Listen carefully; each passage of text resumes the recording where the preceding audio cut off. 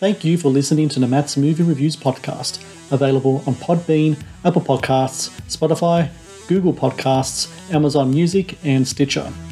Also, please follow Matt's Movie Reviews on Facebook, YouTube, LinkedIn, Reddit, Instagram, and MeWe.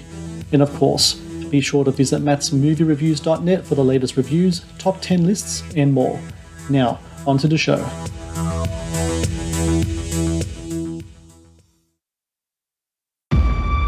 This box, Edgar. It's not what you think it is.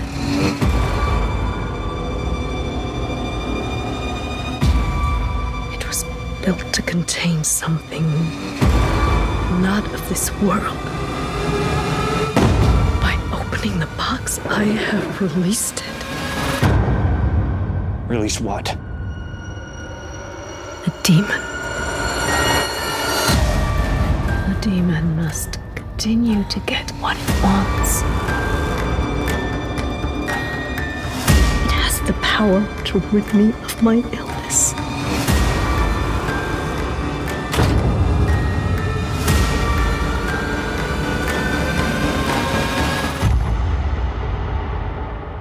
I'm not sure I can do this.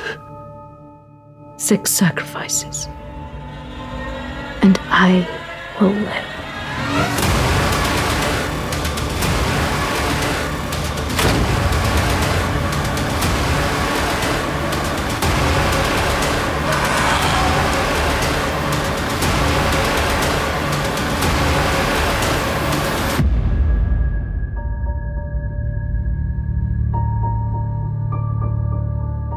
You won't let me down, will you, Edgar? We're gonna finish this. Together.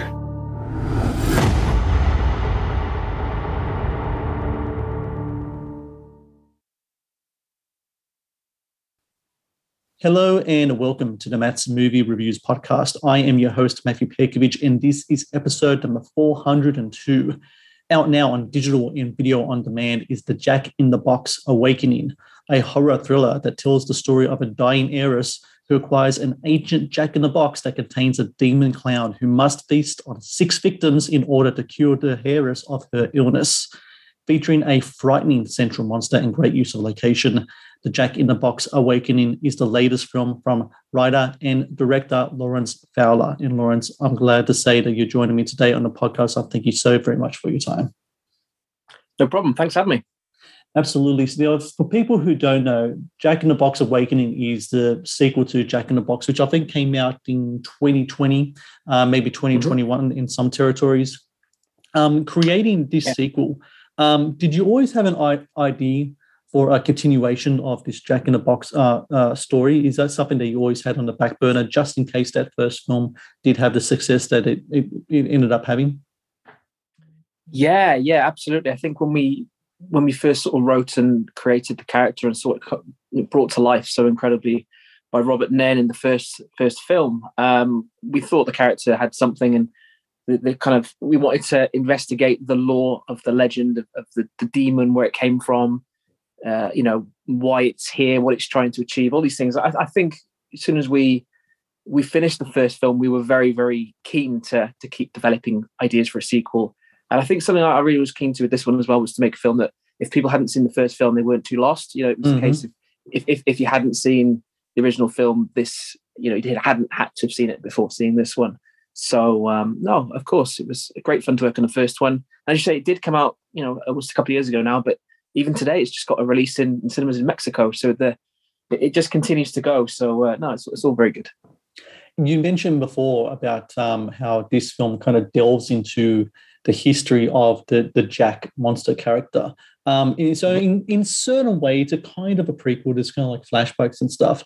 I've talked to some filmmakers and in regards to that context of film. They talk about how they might have backstories for their characters. They might have notes. They might have diaries. Do you keep things like that for your character of Jack? Do you have kind of like a whole backstory that you kind of can pick on and now always kind of developing, always kind of like this, always kind of like working on the evolution of who this Jack character is?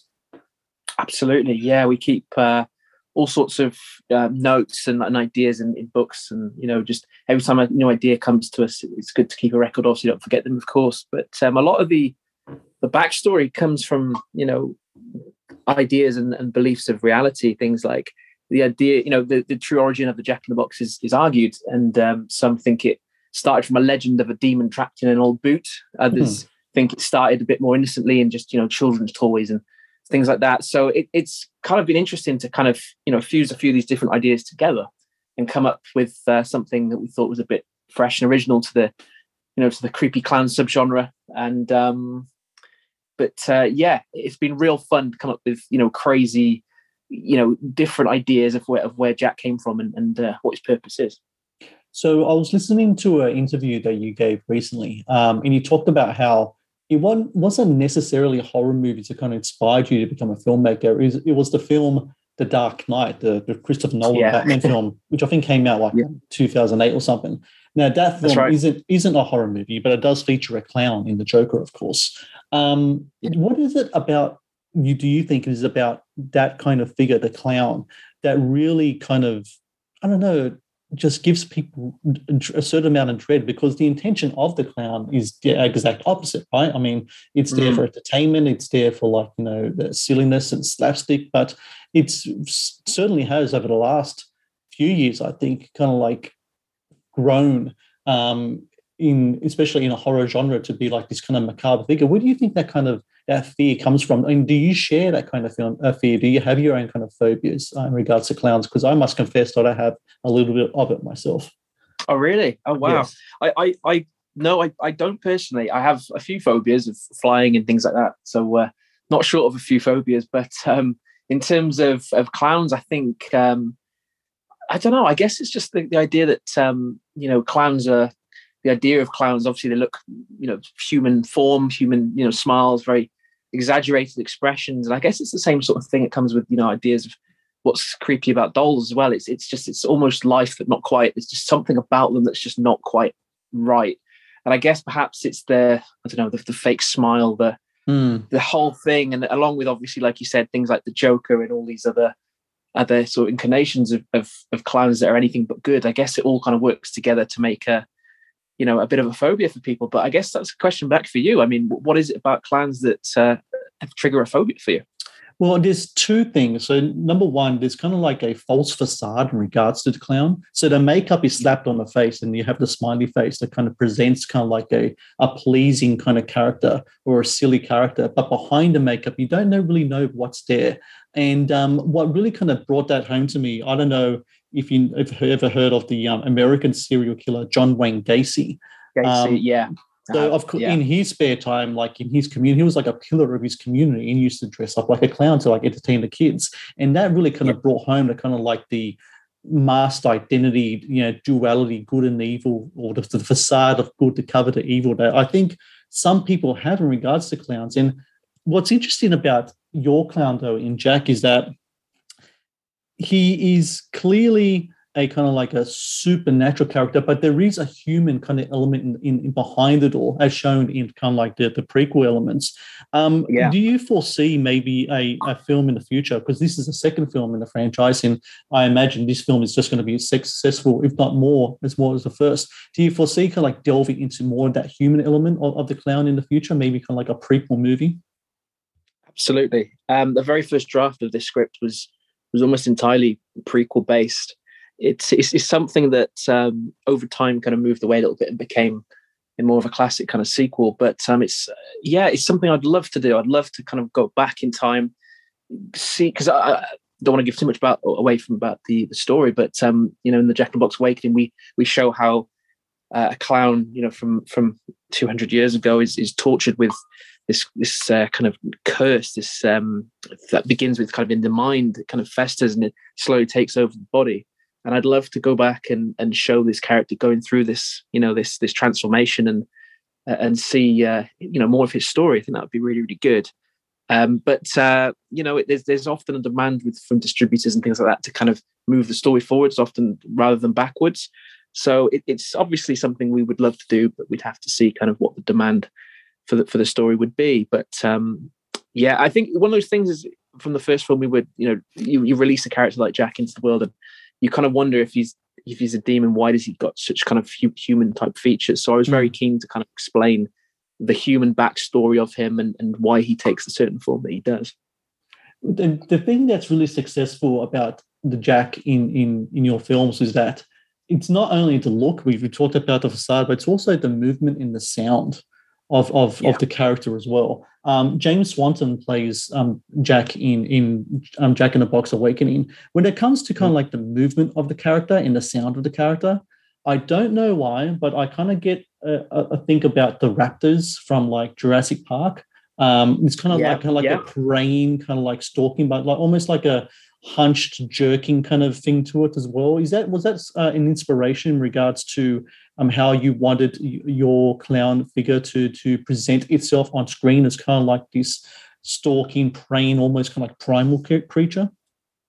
Yeah, very, very primal. I mean, not so much a dinosaur as kind of like as a reference point, but funny enough, in terms of the sound, let's say 50% of the sounds are James Swanton himself, who did a fantastic job in the part, of course. And the other 50% are kind of modified dinosaur raptory type sounds, which Fred Pearson, our amazing sound designer, used modified to kind of fit the size of Jack's frame as opposed to a giant dinosaur.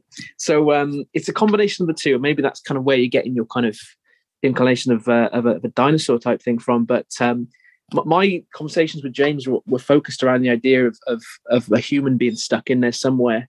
Almost like this kind of broken kind of skeleton, this walking skeleton within this demonic, look. And we were very much focused on, in terms of the movements of it being half creature, half man. And I hope that comes across. And I guess that, would be quite similar to what you're saying. But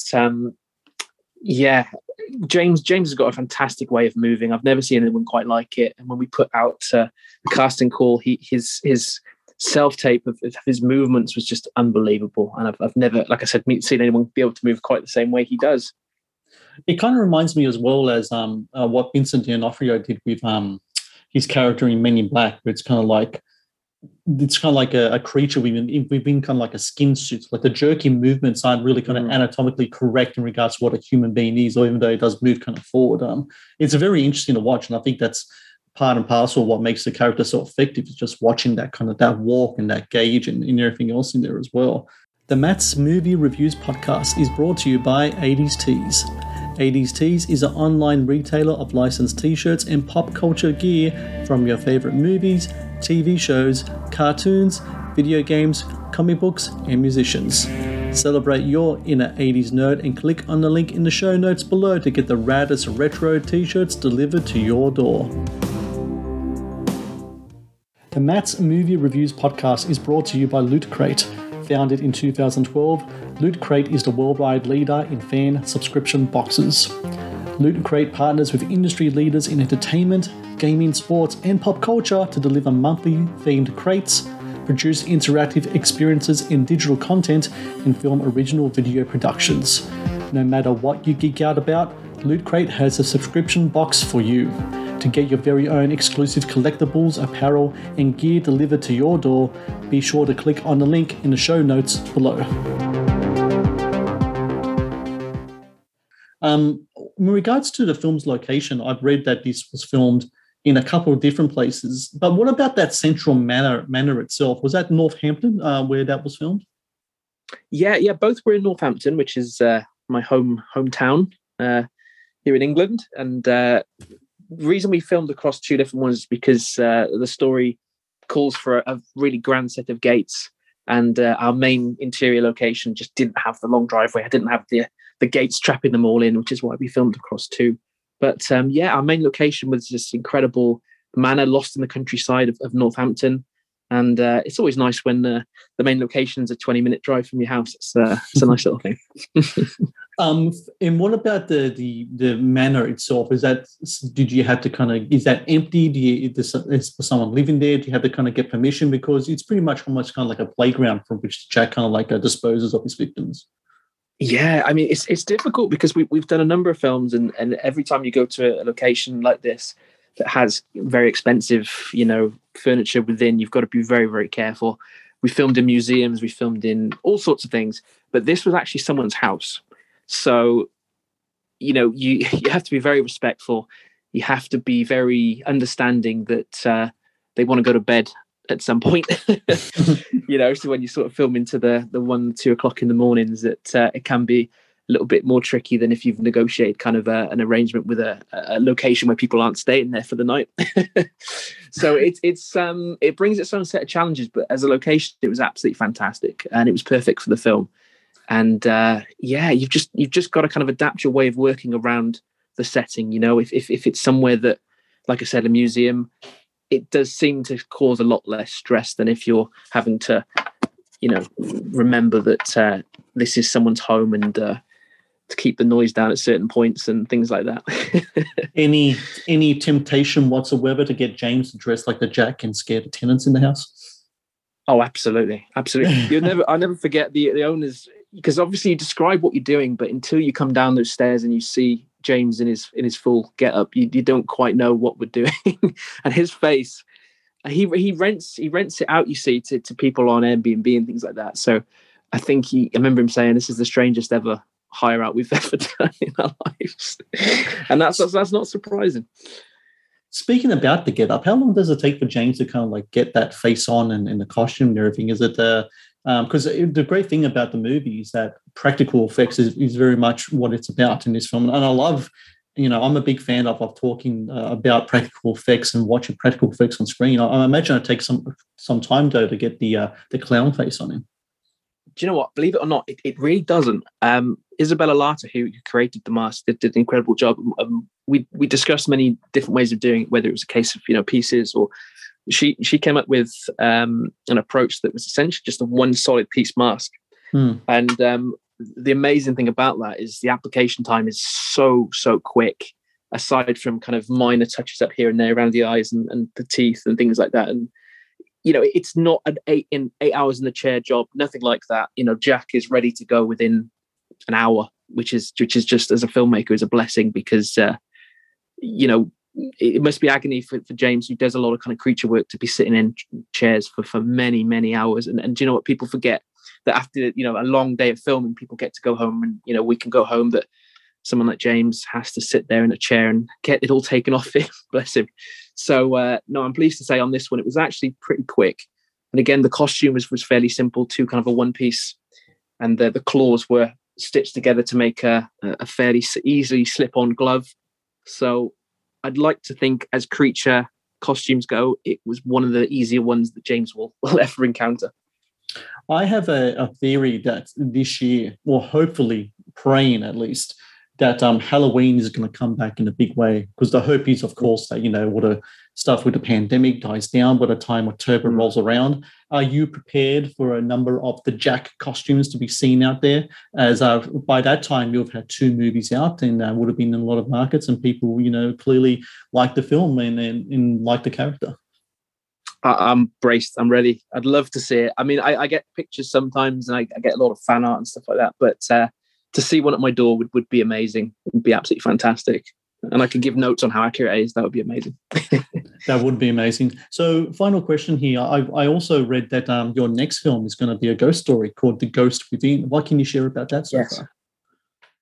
It's a bit silly of me to say, because we were kind of keeping it a little bit under wraps, and I went and mentioned it in the podcast. So probably a bit silly, but it's quite early stages. We're going to film. It's a film, I'd say, in the same vein as things like Woman in Black, The Others, classic kind of English ghost story set in the countryside. And it's about a woman that goes back to a home that her father was arrested for 30 years ago for the murder of her sister, but she's never quite bought the story that he did it himself. So she goes back there, uncovers some secrets, and the ghost of her sister comes back to unveil some dark secrets. So it should be a fun one, and we're really looking forward to filming it in the spring. Well, I can't wait to see it, and hopefully when it comes out, Lawrence, you and I can talk again. Until then, everyone out there listening, listening, the Jack in the Box Awakening, available now on digital and video and demand. Please do check it out if you like your creepy clown films in the vein of It and other movies as well. I really recommend that you check out the Jack in the Box Awakening. And Lawrence Fowler, congratulations with the success of your 2 films now. And I can't wait to see what you do in the future with The Ghost Within, and hopefully we can talk again when that comes out. Absolutely. Thanks so much, Matt. It's been great talking to you.